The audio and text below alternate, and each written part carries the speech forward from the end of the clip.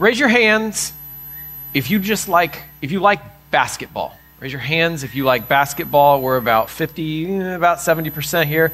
Okay, are the hands still up? Do you all like the NBA specifically? Professional basketball? Okay, that's my jam. No joke, sorry, bad pun. So, in 2015, in the NBA, they instituted a new thing, and it's called the last 2-minute report. Just bear with me. Even if you like basketball and this is brand new news to you, I promise it will hold relevance. Okay, so when there are close basketball games, at the very end, close being 3 points or less within the last 2 minutes, then the league will issue a last 2-minute report, and they will say, okay, when we made this call, we were right. When we didn't make this call, we were right. When we made this call, we were wrong. And when we didn't make this call, we were wrong, right? So the league has this go out. They say, per their website, why does this exist? Well, to build a greater awareness and understanding of the rules and the processes that govern our game. Additionally, it serves as a mechanism of accountability to our fans and the media who seek clarifications after our games. Now, this is all very in the weeds. I know you think this doesn't matter. But, so for a lot of teams, they say at the end of the game, y'all missed a huge and crucial call. We got robbed, right? Teams will get irate and they'll say, you called this wrong and we lost the game because of it. And now the NBA has a report that they issue and they put out, and then they will tell the team, yes, you did get robbed, or no, you didn't get robbed. And so they have this report that details this. Now, it's a kind of good feeling if your team was the one that got robbed and you have an institution with their games saying, you are right, you should have won. Right? Like there's a feeling of justification, but that justification's real short-lived because all they do is say, yeah, we see you were right. You still lost. We're not going to go back and change the results. And so if the Rockets have a game that determines if they will make the playoffs, and they lose because of a blown call, then the NBA will tell them in this last 2-minute report, you were right, you should have won, you should be in the playoffs, sorry, we're not going to change it. And so the Rockets stand outside in the injustice of it all, saying, what good was that report? Right? We all desire situations that we are in to actually be seen. But what if they are seen and nothing is done about it? What if they're seen and nothing is done about it? Where is the justice in that? Who is going to rescue us in these situations? Now today, I believe our passage actually answers this. And when we are done, we will see that God sees, God is just, and God will rescue. God sees, God is just, and God will rescue. Now keep that goal in mind as Cassie comes up and she is going to read our passage for us. Would you guys please stand for the reading of his word? But false prophets also arose among the people, just as there will be false teachers among you, who will secretly bring in destructive heresies, even denying the master who brought them, bringing upon themselves swift destruction. And many will follow their sensuality, and because of them, the way of truth will be blasphemed. And in their greed, they will exploit you with false words. Their condemnation from long ago is not idle, and their destruction is not asleep. For if God did not spare angels when they sinned, but cast them into hell and committed them to chains of gloomy darkness to be kept until the judgment, if he did not spare the ancient world, but preserved Noah, a herald of righteousness, with 7 others when he brought a flood upon the world of the ungodly, if by turning the cities of Sodom and Gomorrah to ashes, he condemned them to extinction, making them an example of what is going to happen to the ungodly. And if he rescued righteous Lot, greatly distressed by the sensual conduct of the wicked, for as that righteous man lived among them day after day, he was tormenting his righteous soul over their lawless deeds that he saw and heard. Then the Lord knows how to rescue the godly from trials, and to keep the unrighteous under punishment until the day of judgment, and especially those who indulge in the lust of defiling passion and despite authority. Bold and willful, they do not tremble as they blaspheme the glorious ones, whereas angels, though greater in might and power, do not pronounce a blasphemous judgment against them before the Lord. But these, like irrational animals, creatures of instinct, born to be caught and destroyed, blaspheming about matters of which they are ignorant, will also be destroyed in their destruction. May God bless the reading of his word. You may be seated. Thank you, Cassie. Now, there's a lot here, right? This was a relatively meaty passage, lots of history. Here in our Hope Established series, we are going through 2 Peter. And so, we'll continue in it. Now, God has written these words with both life-giving encouragement in them and warnings, right? Both are in here. So, at our start, we are reminded God sees, okay? Go to verse 1 at the start.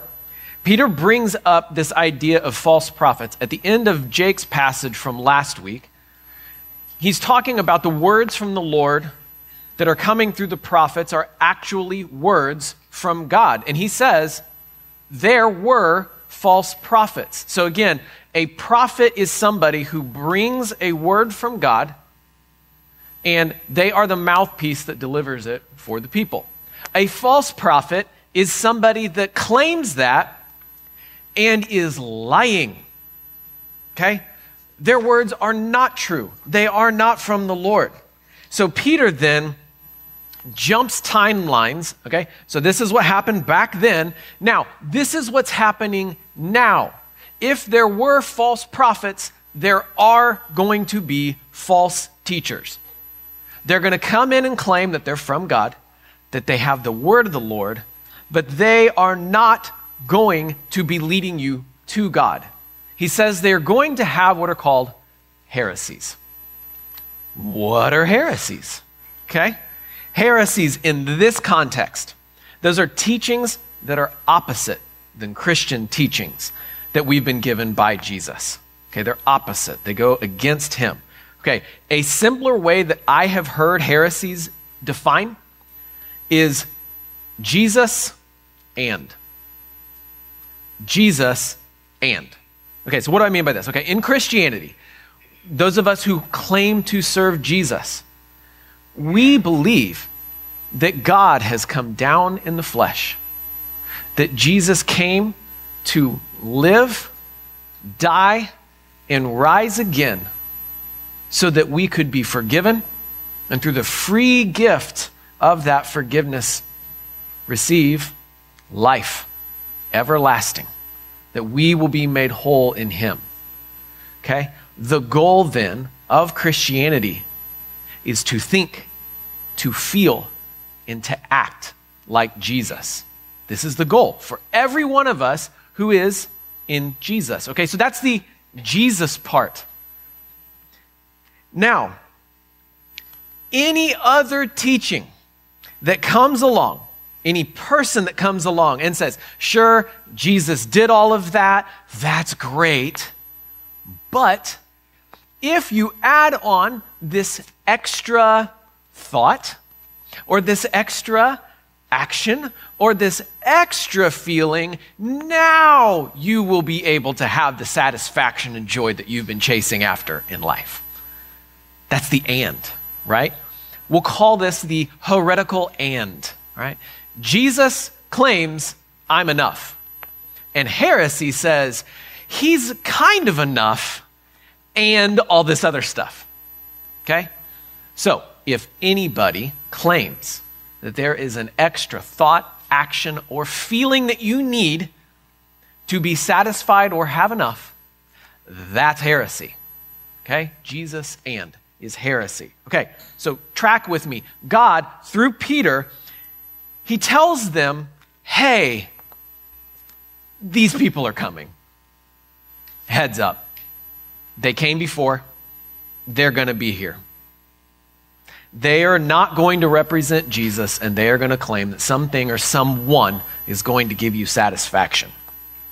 Now, what kills me about how Peter phrases this, do you notice he doesn't give a time frame when that will stop? Right?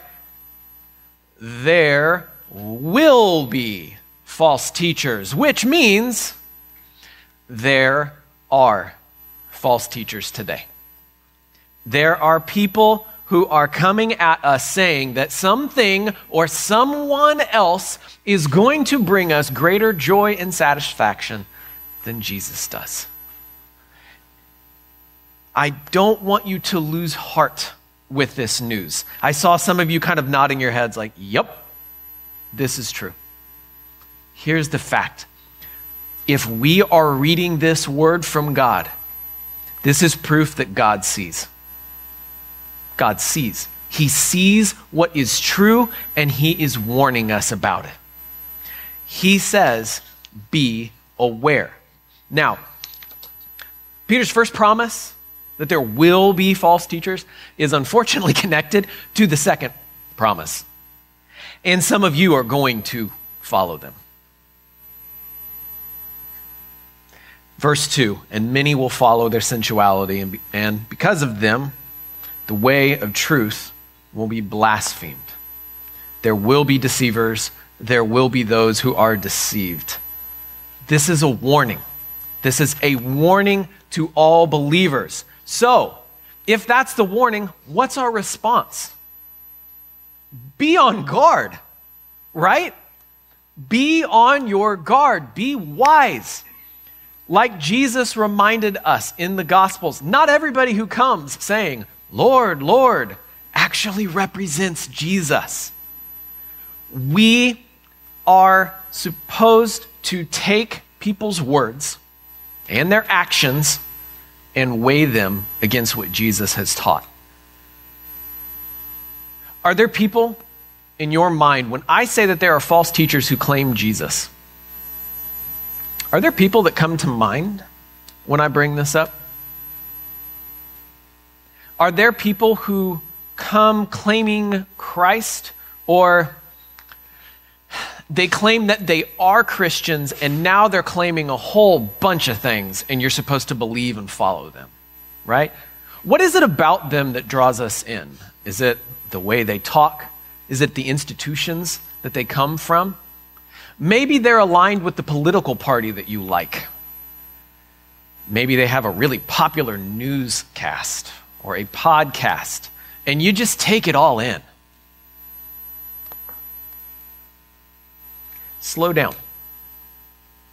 Examine their lives, examine their words, examine their actions. Are they claiming something other than Jesus will lead to happiness or satisfaction? If so, heresy. Are they claiming to have extra wisdom that needs to be added to what Jesus said? Okay. If so, false teacher. Are they teaching something that says it's kind of like Jesus, but also it's different? Fine. If so, destruction. Okay?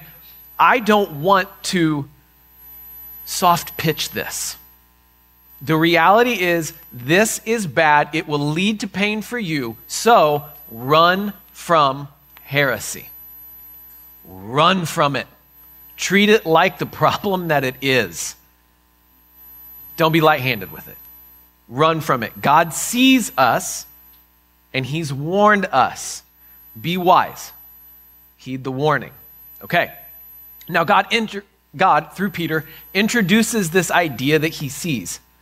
And then he builds on it by showing that God is just.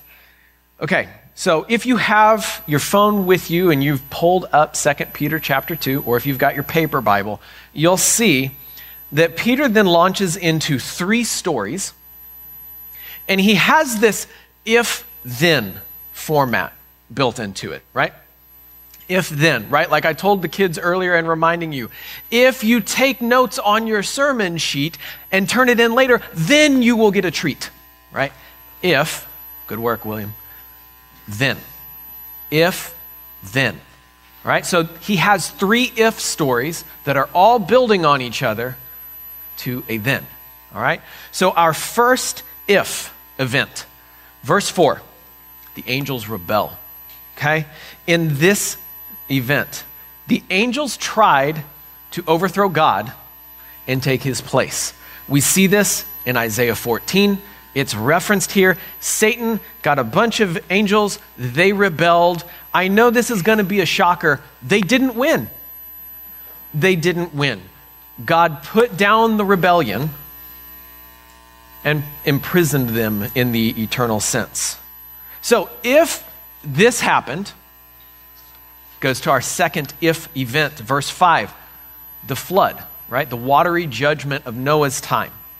This one's probably a bit more familiar. The wickedness of humanity had gotten to the point that God said, no more. He saves Noah and his family, refers to Noah as the herald of righteousness. And then through a global flood, wipes out others who rejected God, who were wicked, who came against him. So if that also happened, now our third if event, verses 6 through 8, the fiery end of Sodom and Gomorrah. You've probably heard of this as well. The wicked inhabitants of 2 cities went against God. They were opposed to him. And it was so drastic that God came down with fire and wiped out just those 2 cities. And it says, Lot was righteous, and God saved him out of it. The righteous God saved the righteous man, and he punished the wicked. So, we have 3 ifs, technically 4 if God also rescued Lot, but we'll throw it in there. 3 if stories, and we're about to launch into the end, the then. However, go with me. Let's sit with these ifs. I just ran through those. I don't know about you. Have you ever wondered why there are so many stories in the Old Testament about judgment? Have any of your friends asked you, why are there so many stories about judgment and people being wiped out? Raise your hand if you felt that or your friends have ever asked you about that. Okay, that's a lot of hands. That's more than the NBA fans. So, okay. What if the Bible read like that last 2-minute report from the NBA? Okay? What if we open the Bible and it tells us this nation had a habit of going around and killing women, killing children, doing horrible and awful things? And what if the Bible said, and God said, I don't like that, and then he did nothing about it? He just let them keep on doing it. He let the evil continue. What would your reaction be? If the NBA has a bureaucratic shoulder shrug to what's happening at the end of their games, this would be tantamount to a divine shoulder shrug. Yeah, guess it's bad. Does this feel right? Would that feel just? Not at all. Not at all. A God who sees but doesn't judge righteously is no God at all. Stories that exist in the Bible that actually show that a righteous and just God bringing justice actually breathes hope into our situations.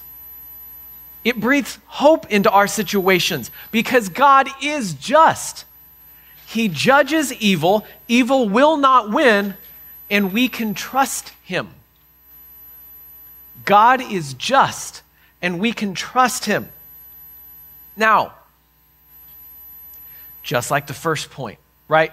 there's this wonderful God is just. Yes, there is also a warning accompanying this. The warning comes by describing in verse 10, right at the start, those who are opposed to God. And it says, what are their actions like? So it gives two phrases. Verse 10a, indulge in the lust of defiling passion and despise authority. Now, I have two columns, a nice little chart for you. So stick with me, because it actually goes through the entire passage, and it's going to grab the examples, and we can slot them here, all right? So, okay, verse 1, it says, deny the master who bought them. Verse 3, in their greed, all right? So take the whole of the angel rebellion story and the flood in verses 4 and 5, and then we're going to tack on some verses that are coming up about blasphemy that Cassie read there. People who are blasphemous to God and others. All of this falls into the column of despising authority. Despising authority. It's been referencing and building this. The people who act in this way are despising authority. They are opposed to God.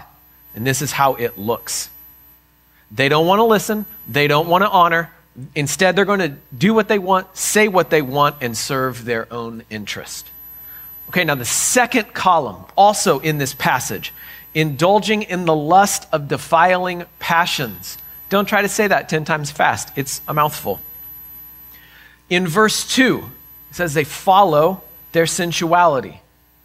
And then the visible and audible sensual conduct mentioned in verses 6 through 8, that gets lumped into that whole Sodom and Gomorrah story. So those who are opposed to God indulge, which means allow themselves to be given over to. They indulge the lust of passion that corrupts them. Yes, I know who is present with us, so adults, just listen. They reject what God says about how we are to act sexually and pursue relations with others that God commands stay only between a husband and a wife. They reject it. They run against it. And they say, I don't care what God says. I'm going to do what I want. I'm going to do what feels good. And I'm going to tell others, you should do it too. So why would this be a warning? Right? I said, the passage, look at the number of verses that are touching on this. This is a big part of the passage. These warnings are serious. If God is just, then he's going to judge those who are opposed to him. If God is just, he will judge those who are opposed to him. Like we mentioned earlier, have we believed any of the lies of those who are opposed to God? Have we adopted our own mindset? Are we reflecting the ways of the judged and not the righteous judge instead? If we are believing and living in the ways of the judge and not the righteous judge instead, remember, it only leads to destruction. It only leads to destruction. So, if you find yourself there, run to him. Run to Jesus. Now, praise God that he isn't like the NBA commissioner, Adam Silver. And praise God that the words of the last 2-minute report, that God doesn't lack the teeth that Adam Silver has. Because our God sees, our God is just, and our God will rescue. Our God will rescue. He intercedes. He saves. So, the life-giving encouragement here comes in verse 9. After that slew of if statements, right? If,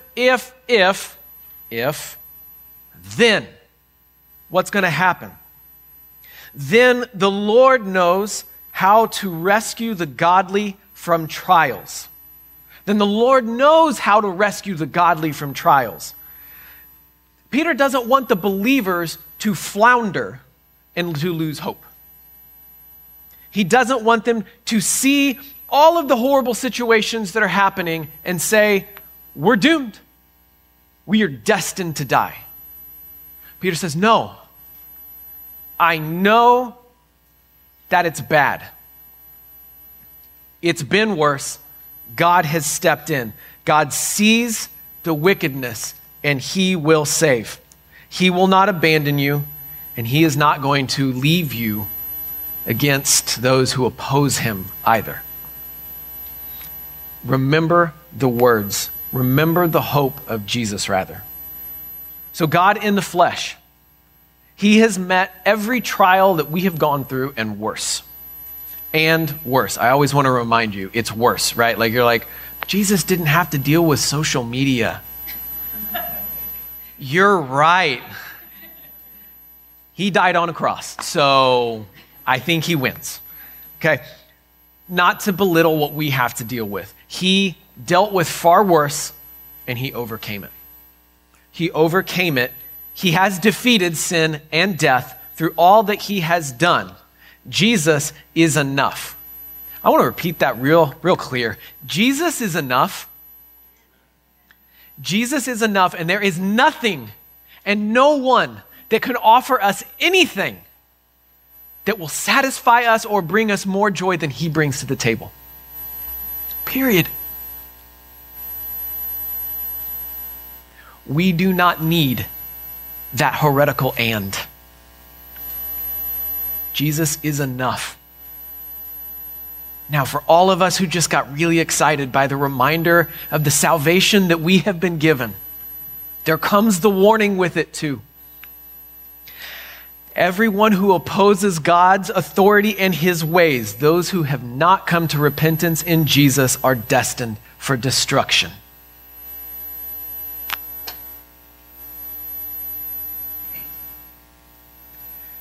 If God sees and God is just, and if God will rescue, then everybody who doesn't know that and who hasn't stepped into that reality sits condemned. Brothers and sisters, we were reminded this past week at a gathering, about 7 million people in Houston, right? They say 50% say that they are evangelical Christians. 50%. Like, wow, 3.5 million. That's a lot. You know what that also means? 3.5 million are opposed to God. They have rejected him and they are destined to death. That's a lot of the people we know. It's a lot of the people we love.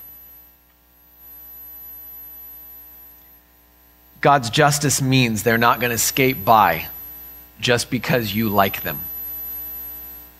They don't answer to us. They answer to our Creator. And that Creator says, I love you. I see you, I am just, and I will rescue. The beauty here is not just that God rescues, because that's beautiful.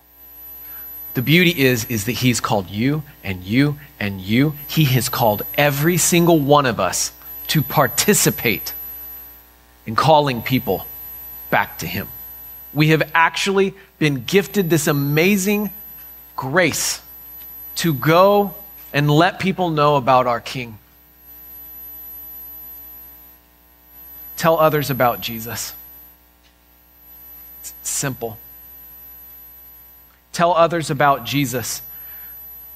If we know that there are people who are far from him, run to them. Run to them. Put some emphasis on your steps and your words. Show your friends that they are loved by the King. Okay. Our calls to action today, if you've been paying attention, I've been sprinkling them throughout. Run from heresy, run to God, and run to those who don't know them. Run to those who don't know him.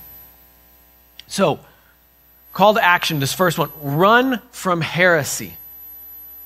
What's one source in your life that's feeding you ruin? I mean, let's just call it what it is.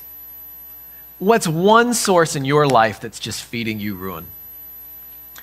Here's my challenge. Cut it out. Cut it out of your life, and then go and tell another believer what you've done and why you've done it. Cut the heresy out of your life.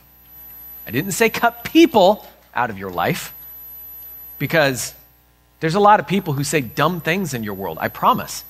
Sometimes I'm probably one of them, so please don't cut me out of your life. But if people are going to bring heresy, cut it out of your life, and then tell a believer what you've done and why you've done it. Okay. Second thing, run to God. Run to God. Okay? Let's substitute the time that we were spending with that heretical and. Okay, we've cut it out of our life. Now let's fill it. What are you going to fill that time with? Dr. Jake challenged us last week to read through the book of John in 3 weeks. All right? You now have 2 weeks left on that challenge. I promise you can do it after the 2 weeks. But read the Gospel of John. Familiarize yourself with who Jesus is and what he has done. If you're not sure how to think, feel, and act like Jesus, go read about him and find out, how do I grow like Jesus? Run to God. Lastly, run to those who don't know him. Tell one person where you live, where you work, where you study, where you play. Tell them the goal of today's message. That when you walk out of here, that you are reminded that God sees, God is just, and God will rescue. Find one person this week and tell them that. My encouragement, pray before you go and talk to them, and then pray for them afterwards, right? This is not on your shoulder. Everything is a move of God. Again, heard a wonderful speaker this week, and he reminded us, not once has there been a perfect gospel presentation. Every single one of them is flawed, guaranteed. And every single time that somebody comes to Christ, it is 100% on the Lord. So rest on that. Run to them in all your brokenness and bring them the good news, because it is he who saves. So how are you going to respond? How are you going to respond to this? Pastor David, will you come up and lead us in our time of response?